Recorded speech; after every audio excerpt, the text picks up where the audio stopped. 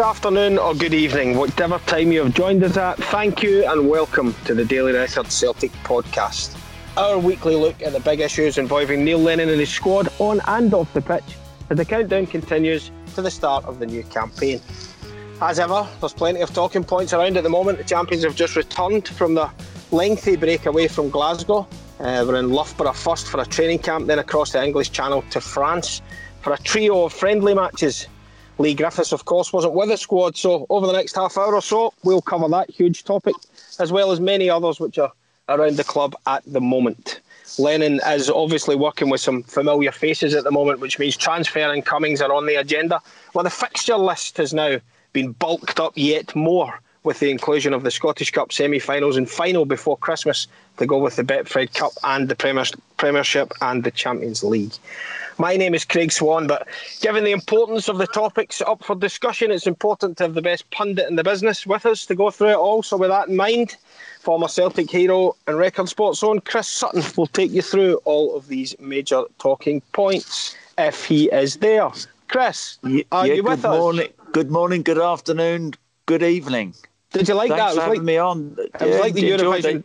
It was like the Eurovision Song Contest. Well, that was good. The fact that you covered all bases, so you didn't offend anybody there. So well done. Nice start. Fence sitting. Yeah, we started as we mean to go on. That's nice. Yeah, good. So what are we talking about? Well, I suppose France first of all, and just where Celtic are at the moment, Chris. Obviously, some people put far too much store, I would suggest, in overall results and performances from pre-season games. It tends to be smaller, more nuanced things which take control in these things, different formations, individuals doing okay. From what you saw of the three matches against Nice, Lyon and Paris Saint-Germain, what were your main takeouts?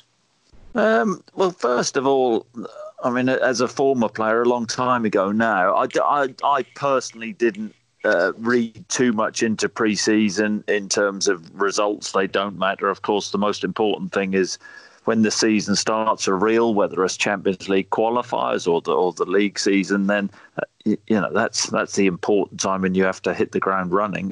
Various teams who I've played for have had differing results in pre-season. At Norwich City, we lost every game one pre-season and ended up finishing third in the Premier League. So the most important thing is coming through unscathed with injuries and getting the fitness levels to a really high level to hit the ground running. That's the most important thing. I think that with the workout, with the games, I mean, his sort of toed and froed. The first game against Nice, Neil went pretty strong. Second game against Lyon, multiple changes, and then the last half hour went pretty strong and a decent enough performance. And against PSG, went strong. PSG, the good team which they are, an array of stars on the pitch: Mbappe, Neymar, Di Maria, Riccardi, proved too strong. But I think that Neil would have been satisfied, I saw what he said after the game, with the workout. And personally, I would have preferred workouts like the players have had against top-level opposition, not games where you just turn up and thump teams 6-8-0. That you're not going to get much out of almost games like that Celtic have had a test. Almost the nature of the pre-season this year, Chris, I guess, made it that had to be so, didn't it? There's usually a slow build-up. You can play a couple of local amateur teams from Austria or Germany, win whatever, 7-8, 9-0. But the way it's been condensed, the pre-season this season, made it probably essential to get up to speed as quickly as was kind of safely possible in fitness terms. So you're right, those games are probably ideal, aren't they? The better player facing Mbappe and Neymar and guys like that is probably the best way. Yeah, I think so. I think that's what players like. You learn more from playing against better opposition, and you're talking about some of the best players in the world. PSG are exceptionally strong. We've seen that in recent seasons when Celtic were drawn against them in the Champions League and absolutely thumped. I think the players would have relished the opportunity to play against some world-class players, which they have, and learned a lot. The main thing is, whatever anybody says, is that the players are absolutely ready. First day of the season, which is only just over a week away. Now, I gave you the big build-up, Chris. as being the main pundit. Yeah, did you write that yourself, or was well, it somebody else? Well, I just said what you texted to me to say. But it's always important to see. That's good for you. Yeah, it's always important to see games in the flesh if you're going to assess them properly. Now, while you are the best pundit, we did have our man Michael Gannon over in France, who witnessed the 3 games and was there. So, Michael, I know, has flights and trains and security tests and all sorts to get back from France. But we are hoping he's on the line to join us to give us a sort of first-hand account to how it all went. So, let's give it a go. Michael, are you with us? Bonjour, Swanee. How are we? All good, Michael. All good. How are you? We're not too bad. Yeah, we're just heading home from France after a week out here with Celtic. It's been a productive week for everyone, I think. What was the overall feeling, Michael? You're on your way home now. You obviously spoke to the squad all the way through the trip. Has everyone sort of said their goodbyes last night on Tuesday night after the Paris Saint-Germain game? What's the overall impression of the trip from your angle? I think Celtic are in a good place right now. I mean, listen, they've had 3 games in a week and they've not won any of them. But results don't matter at this time of the season. I think there's enough to be seen in these 3 games to take a lot of positives for Celtic in the season. I think they've looked pretty sharp, considering they've not played for 5 months. I think for an hour against Nice, probably the last half an hour when the first team were playing against Lyon, and then in spells against PSG, I think they've looked pretty sharp, pretty good, look very fit. Obviously there's a wee bit of rust there as well. It has to be expected. Not kicked the ball in earnest since March, remember. But I think in terms of their preparation, they seem to be on the right track. They look pretty strong. Like I say, they look in decent nick. There's positives from the PSG game Tuesday night. Listen, they got a bit of a chasing in the end. But you're talking about a team that's worth, I think the starting 11 is worth 650 million quid. Not bad, you know what I mean? You've got to put it in perspective. That covers your bar bill in France. Well, exactly. That was a cock my share and a pint, actually. But no, I actually think they played quite well in spells in that game as well. So, yeah, it's done the job. It's pre-season. Listen, there's nothing won in pre-season, so it's a case of building fitness. And I think they've come on a good bit this week. I hate to put you in the spot, Michael, but was there anybody in particular or any particular aspects of it which really stuck out? Any individuals? Ryan Christie was obviously well spoke about, Mohamed El Yunus from what we saw on the TV, but obviously you guys saw it first hand, which is the only way to see a game properly. What stuck out? Yeah, I think I was surprised at how sharp they actually looked as a whole and how they moved the ball about so well. But there's certain players I think did well. I think Greg Taylor looked the part, a lot of good deliveries in his games. Patrick Klimala came on and scored his first goal for Celtic. Thought he looked good in the first game. Second game I found a bit tougher, I think, but he showed that he's maybe ready to contribute.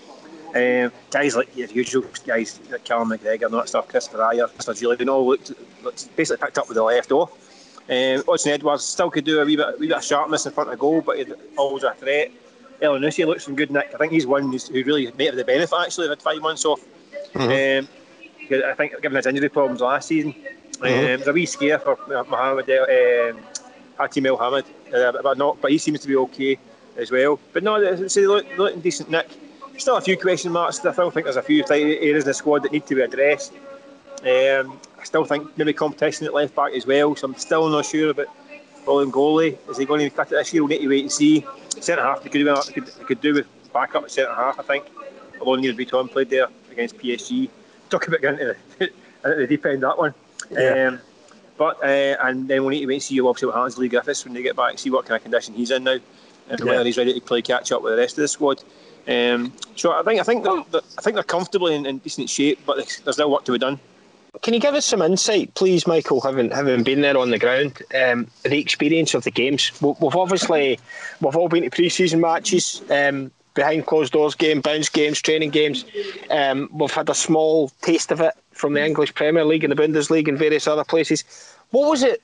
Can you give us an insight into what it was like, Michael, inside the stadium? Even more so with the games where there was a really small attendance, because I think we've got an idea that the behind closed doors will be just quite eerie. But when you had, like, I think, was it 5,000 at the Lyon game and something similar at the PSG game in a big stadium, did it work, or was it enough to make it feel okay, or was it still pretty meh? What was your take on it? Listen, we got a bit of everything, because the first game against Nice there was only a couple of hundred. at it because the locals waited for the second game. Obviously, they were playing the second game, so that was kind of strange.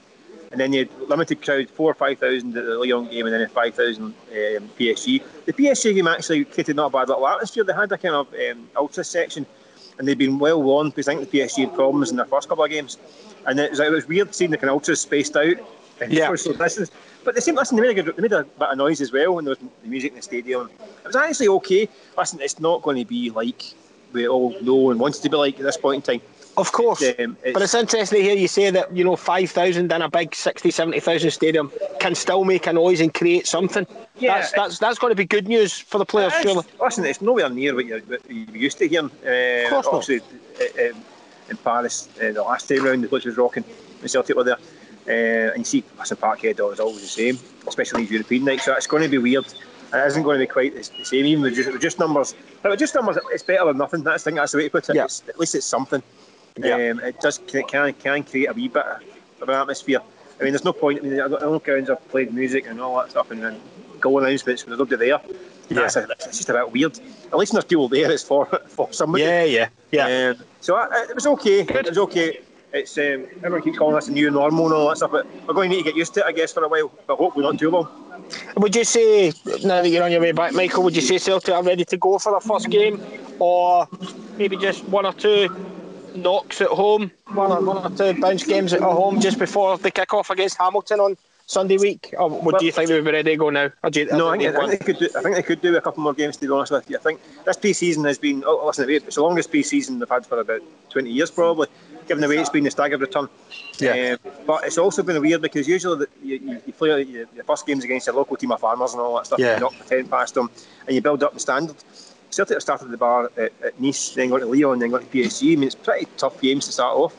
Yeah. I think that will have kind of fast-forward them in the line slightly, but I think they could do with a couple of games against maybe perhaps comparable opposition. I know they're talking about playing behind closed doors with Motherwell. I know there's talk of Dundalk or Derry lined up for the weekend. These games I think will be good because they're of a different standard that maybe more used to domestically. I think the PSG stuff and all that is good for concentration in terms of Champions League qualifiers. But I think they could do with just a wee range finder in the home front. So I think these games, if they can get some stuff lined up the next week, it would be beneficial. Because they're not quite there yet. I mean, they've only had players an hour, and I don't know, the first two games an hour each. And in the second game, most of the first team players played most of the game. But that's 190 minutes under the belt. They could do it more. So I think that'll be crucial the next week. Michael, thank you. We can hear the airport announcements in the background, so it sounds as though you're... Last call for Mr. Gannon. Last call for Mr. Gannon. So, Michael, we thank you very much for joining us. Safe trip home, and we'll see you back here soon. Nice one. Good to hear from Michael there. You'll be glad the big man's all right, Chris? Yeah, he speaks a lot of sense, doesn't he, Mick? I mean, a heavy few days over in France. I heard he's been hitting the bars hard, but good knowledge. Good knowledge, Mick. Now, Michael's coming back. The squad are back before him. When they get back, they will be reunited with a certain Leigh Griffiths, who didn't make the trip to Loughborough or to France. Now, it's been a few days now. You've had a say on it in the newspaper, Chris, but as it stands at the moment, what do you make of it all, the situation with Leigh and where he stands right now? Where he stands right now is fighting for his career. Certainly at Celtic, maybe for his football career, full stop. I find the whole thing, and I know Leigh's had problems, and we sympathise with that. But this has been the 4 months when we're off, through lockdown. This has been an opportunity for Leigh to really get in ship-shape condition. He's had massive issues with his fitness levels, came back, transformed Celtic season. That two up top, absolutely phenomenal, linked well with Edouard. It was great to see him back. He seemed happy. And while all the other players would have had programmes, the same as Leigh, during the period which they were off, he should have used that opportunity to get himself in tip-top condition. And I think that he's let the club down badly. He's let his teammates down. It's pretty deplorable. I mean, some of the stuff, Chris, overweight, out of condition, social media nonsense. Inexcusable. I mean, it wasn't just a gentle tickle in the ribs from the manager. This was, that was a serious shot across the bows. That was either initially people could have been excused for thinking it was maybe the end for him. But Neil spoke after the Paris Saint-Germain game, said, nope, haven't even thought about sending him out on loan. So do you suggest that's exactly what it was, a real final dig in the ribs? Come on now, you're needed. Yes, I do. I mean, how valuable has Lee Griffiths been to Celtic? Even when it looked like at times last season where it wasn't going to quite happen. Mm-hmm. Over 100 goals. Over 100 goals for the club. Yeah. And what also? But more importantly, was his value when Celtic. Not that they were struggling, but the change of system and his value to that particular system, and it worked. It transformed Celtic's season. So now they've gone into pre-season games, and I know they played a back five against PSG. They can't even work on that particular system because he's actually not there. So that may work against Celtic in the early games, Champions League qualifiers, where we know they're going to be one-game shootouts. So you need your best players ready, and it doesn't look like Lee's going to be ready. And he's only got himself to blame. There are absolutely no excuses. There's no point posting things on social media, I'm going to get fit now. And that's why if I was a member of the current Celtic team, I'd be having harsh words with him. I was going to ask you that. What would you be like if you're one of the boys? You've been in enough dressing rooms in your day, Chris. What would be the reaction amongst the other boys from your experience? Well, you only have to look at Scott Brown, and I know he's Lee's mate, but he's going to feel let down with what's at stake this season. There's 10 in a row, which is there for Celtic. And do Celtic have a ready-made replacement for Lee in the wings? Bio, no. Klimala, albeit he's bulked up a little bit in pre-season, and tried hard. They're not as good as Lee Griffiths. So therefore, Celtic are down really to one striker at this moment in time. And that's all. It's not selfish. That's all because Lee Griffiths, quite frankly, couldn't be asked to go running when everybody else.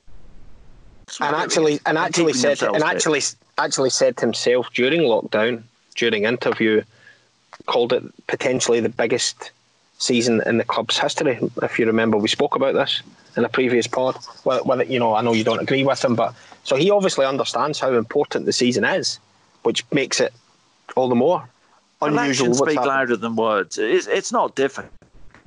Yeah, he's getting on a bit. Is he 29 now? I'm not saying he's coming towards the end of his career, but the issue you have as a striker is, it's different from other positions where I was fortunate in some ways that I could be adaptable and play different positions. Lee Griffiths can't play any other position. No, he can't drop back to centre half. Yeah. Other than a central striker, I know he's played off the wide areas.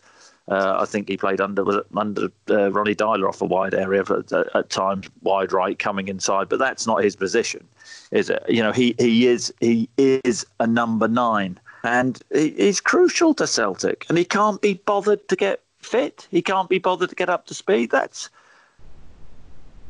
just totally wrong. It's unacceptable. And I'm sure the players will be having words. They'll be feeling let down. That's a big part of their arsenal. Big part of the firepower. Who just can't be bothered. And with what's at stake, Champions League qualifiers, one game hits, game shoot, the money which is involved with them clubs have been hit hard, haven't they, with this COVID, and that's going to have financial implications. So the importance of the Champions League. Now, we can talk about what's more important this season, the 10 or the Champions League. The Champions League still is crucial for Celtic to get into, because that will give them better financial stability and more power for the manager to actually go out and spend money. And at this moment in time, I'm looking at Celtic's squad and thinking they're well short. They're well short. Going into the season, Neil Lennon is well short of players. And the fact that he must be thinking about the Griffiths situation. And he must be thinking, at this moment in time, in an ideal world, I want another striker in. That is what I would be thinking. I mean, takes us nicely, Chris, into the transfer window. Obviously, we got news confirmation recently that it would be October 5 would be the close. The Champions League qualifiers obviously end at the end of September. So you've spoken about the potential importance of it for the finance with the COVID situation that Celtic get there, and obviously there's domestic issues. We've spoken before ourselves on the podcast about, I think it's what we've spoken ad nauseum about the fact we know the goalkeeper situation's ongoing and that's been looked at. We know that they're looking for a centre half. The general consensus, I believe, from you, Chris, so far has been midfield's pretty strong as long as no one goes. Yep. It might be one in, one out. But now you feel striker has to be added to that list now because you're not sure about Klimala, not sure about Bayo at this stage. And that was all based, what you'd said previously, on them stepping up to back up Odsonne-Edouard and Leigh Griffiths. But now there may be a situation where there isn't two to back up, it's only one. So is striker now almost as important, not as important as a goalkeeper, of course, because they desperately need the goalkeeper, we know that. But has it now become a prime thing, or do you think Leigh Griffiths can get himself back to where he needs to be? Or is that not a gamble Neil Lennon can take? If I was Neil, I wouldn't trust Leigh Griffiths to get back to the level of fitness with the lack of application which he's shown over the period. And he shouldn't trust him. Why should he trust him with what is at stake this season? Actions speak louder than words. He sat on his backside for months while other players have shown a dedication to the club and the training and understood the importance. Leigh hasn't done that. So he now has to try and get himself into some sort of physical condition which is acceptable. But the fact that he wasn't taken to Loughborough, the fact that he wasn't taken to France, the fact that the season starts in just over a week, he's not going to be ready. Are you telling me he's going to be ready for the Champions League qualifiers, the importance of them? Celtic can't afford to drop points early on in the league and to give their rivals a sniff at this moment in time. That can't. So how can he trust Leigh Griffiths throughout the season now? How can he trust him to show the dedication that other players have shown? So I actually think at this moment in time, a striker and a goalkeeper, when you talk about priority, absolutely the same, exactly the same. Neil Lennon needs a striker in, and he needs a striker in fast. It's interesting to hear you say, Chris, that you think at the moment the squad is short when you look at it, perhaps in depth rather than quality. Now, the Champions League qualifiers have often in the past been make or break for a few of the major players. And obviously there's a lot of speculation around Odsonne-Edouard and Christopher Ajer and various other guys. Do you feel that this season, obviously the COVID-19 impact on finances at football clubs, and Neil said himself in France a couple of days ago that every player has a price, and that is the same for world football, I guess, at any club unless you're Real Madrid or Barcelona, that anyone can go. But do you think that should Celtic exit the Champions League and not make the group stages, it would have a detrimental effect in terms of keeping the main players, or do you think the importance of the domestic season will make them stay anyway? So you're inferring that if Celtic get knocked out of the Champions League or don't make the group stages of the Champions League, that they could possibly sell Odsonne-Edouard? That can't happen. My point is, I remember being. I'm not saying that. What I'm saying is, I remember various situations in the past that, for instance, any vague hope that Celtic had of keeping Virgil van Dijk evaporated the night they went out in Malmo, and he went to Southampton a couple of days later. Well, that's what I'm asking. Is it different now because of what's at stake?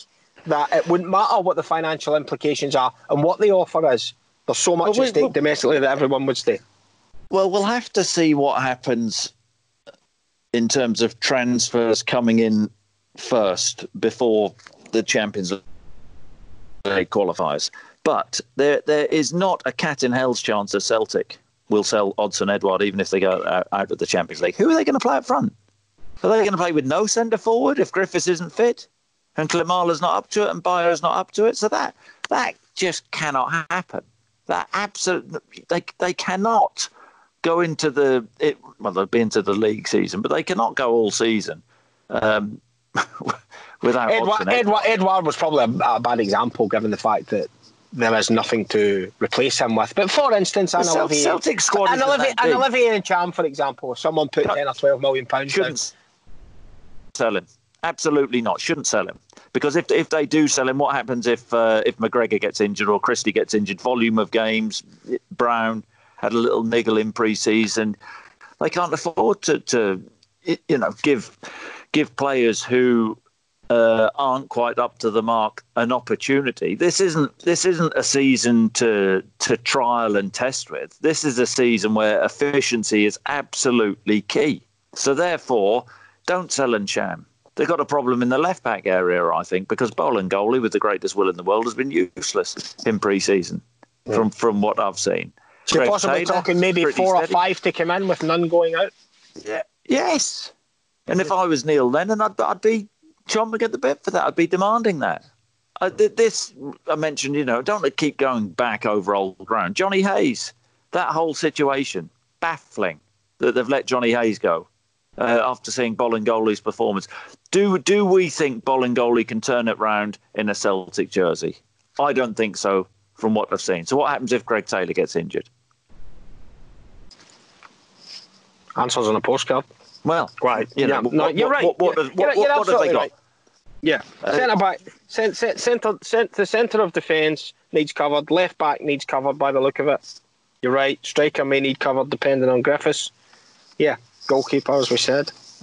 I think what you're saying will reassure a lot of the Celtic supporters, Chris, because there will be those who would have read the comments from Neil Lennon and seen that he said everyone's available at a price and got worried.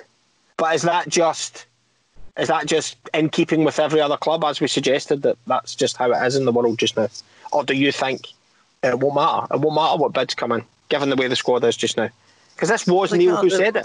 Well, Edouard's the big one, isn't he? But Celtic need strength in depth in the striking department before they can even contemplate selling a striker. Celtic do not have that.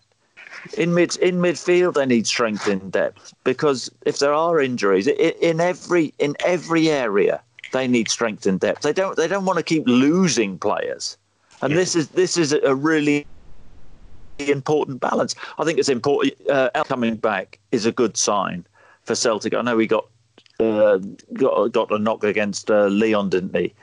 But the issue with El Hamid, and I've been really impressed with him in a Celtic jersey, but he is injury prone, isn't he? Well, it was one serious injury, wasn't it? It's hard to call him injury prone. It was one bad injury. It wasn't like he had 2 or 3. It wasn't like he came back and something else happened. It was more just one bad injury. So I guess the jury's out on that, as regards whether it was just a one-off. So you're saying they don't need another centre half in? No, but my personal belief is they do need another one. Yeah, I think every club needs 4. Starting off and patching Nair Beaton into that position is not really answering the question. So with reasonable expectations, we'd both agree they need a centre half in, they need a left back in, Celtic need a centre forward in, and they need another goalkeeper in, because Scott Bain, I think okay, backup keeper. But is Scott Bain going to keep you in European competition? Is Scott Bain going to be the difference between winning another title or not? I don't think that Celtic can take that risk. Goalkeepers can be trophy winners, can't they? As we've discussed ad nauseum about Fraser Forster and Hampden last year. One other thing I wanted to touch on, Chris, you touched upon it, was the depths of squad and what's going to be needed this year. Now, Celtic always play lots of fixtures between 50 and 60 every season normally. The fixture list is obviously condensed slightly this year. Games are being crammed in. The Scottish Cup has to be finished from last season, which we've talked about. We've now got the dates for that. That's going to feel end of October, I believe. Scottish Cup final 5 days before Christmas. Potentially Europe. like some job for the commercial department to get a DVD out in 4 days. Yeah, but I tell you what, they'll try. They'll probably make it happen. How is that burden for players before? Is there any concern for Celtic in that one, Chris, in the sense that the past 2 or 3 seasons Celtic have had to reboot and refresh in Dubai, because they have looked tired coming into the second half of the season, and they've really kicked on after being freshened up. Is there any concern there, or is it more of a case that it's more of a concern for everyone else, because everyone's more or less in the same boat, and Celtic should have the biggest squad? I think it's a concern for every club, isn't it? The volume of games, but all this whole situation and what we've discussed, and the fact there are so many games, tells me at this moment in time, Celtic are well short in terms of strength in depth, and that is why the situation has to be addressed. That is why Celtic would be mad to sell Nsham. They would be sad to. They would be absolutely. It would be ridiculous to sell Nsham and let other players go when they actually need players in. They don't want to be shipping players out at this moment in time. And Neil Lennon will know that. And eventually, with what's at stake, he needs to dig his heels in with this one. The problem, I guess, that Neil has as well, given the demands of Celtic, in England, there has been situations in the past where clubs have prioritised. The League Cup has maybe taken a back seat, or whatever. If you've got big European games, that can't happen at Celtic. All the trophies, it just doesn't. It just can't, and which puts the pressure on the main players all of the time, which I guess adds to your argument or your debate that they're going to need more. They're going to need more. Yeah, but the beauty of the League Cup is, the importance of it is that it's normally the first trophy, isn't it, of the season? So for Celtic and Rangers, of course, the importance of winning that just for the relief factor is absolutely crucial, isn't it? Well, last season showed that. How different could the season have turned out had Rangers won it handed and Celtic not got the better of them? But Celtic struck such a blow that day at handed. Yeah, absolutely. And, Celtic and Rangers, it's about winning trophies. Celtic have won bundles and bundles in the last however many years, and then Rangers have won trophies and celebrated trophies which have been pretty meaningless, haven't they? And that's been the difference. I think if you're Neil Lennon, you're looking across the city and you're thinking a challenge has to come at some time. Will it be this season? And that's what I think Celtic have thought the same thing the last couple of seasons. And said many times the players shouldn't get bored, and they should be so proud of what they've achieved the last couple of seasons, because the winning can't go on forever. Eventually there will be a turn, but with what's at stake this season, nobody actually winning the 10. It's crucial that Neil Lennon gets over the line. But if they want him to get over the line, it's crucial that they give him the tools to do so. At the moment, he doesn't have the tools. Doesn't have them at the moment, you don't feel?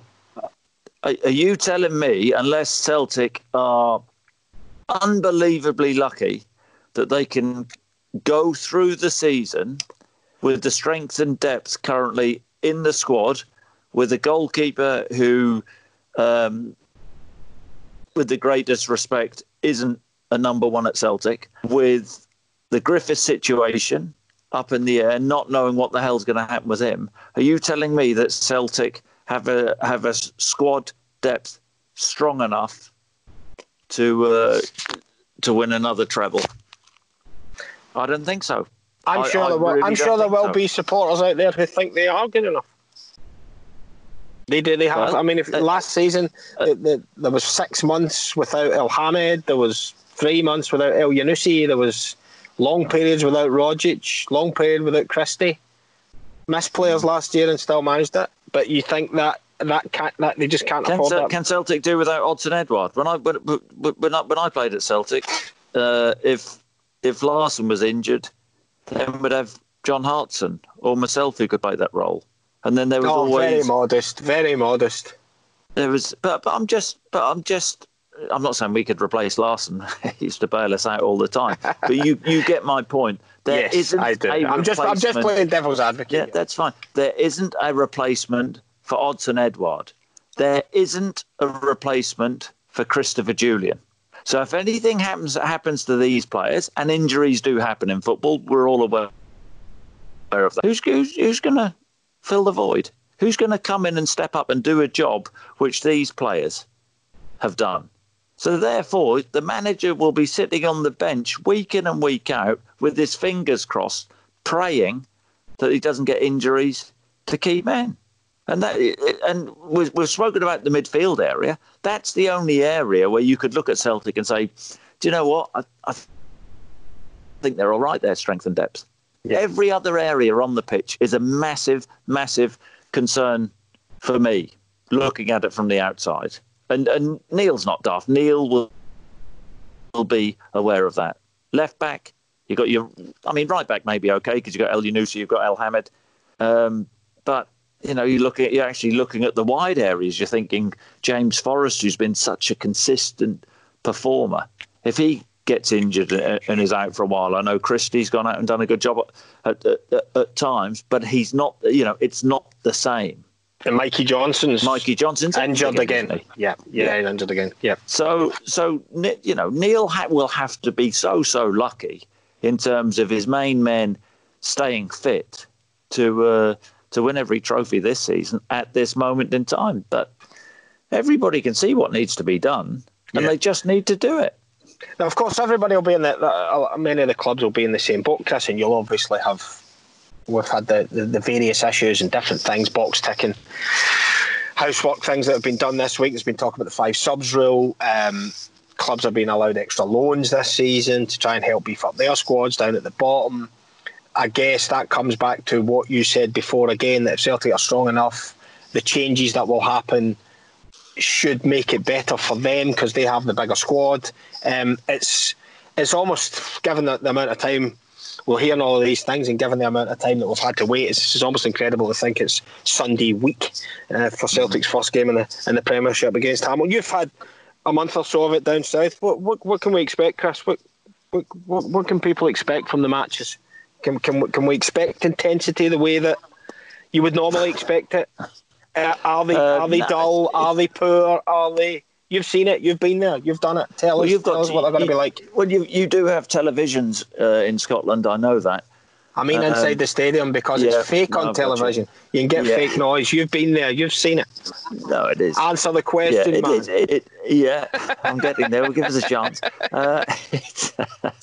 It is different, and it will feel so odd. I think for the players first and foremost. I think for the supporters, of course. It's different. No supporters in the stadiums will have a massive impact, and football isn't quite the same, and it's something you have to get your head around it. There have been so many games, which we've all watched games on television, but in many respects, I think there has been an overkill, and some of the games have been dreadful, and certainly the cup competitions, especially where I was at Wembley at the weekend to do the cup semi-finals. That's when it really hits home. For the likes of Arsenal, Manchester City, what an occasion that would have been for 40, 50,000 Arsenal fans being in that stadium. Yeah. And supporters are what the game is about, and sorely missed. From a player's perspective, though, it's one of those situations where not ideal, but they have to get their head around it and get their head around it fast and concentrate on the start of the season because, as we have known for a long time, that Celtic and Rangers, and if there's any other challenges, they can't afford to start the season slowly and drop 5-7 points in the first month. That just cannot happen.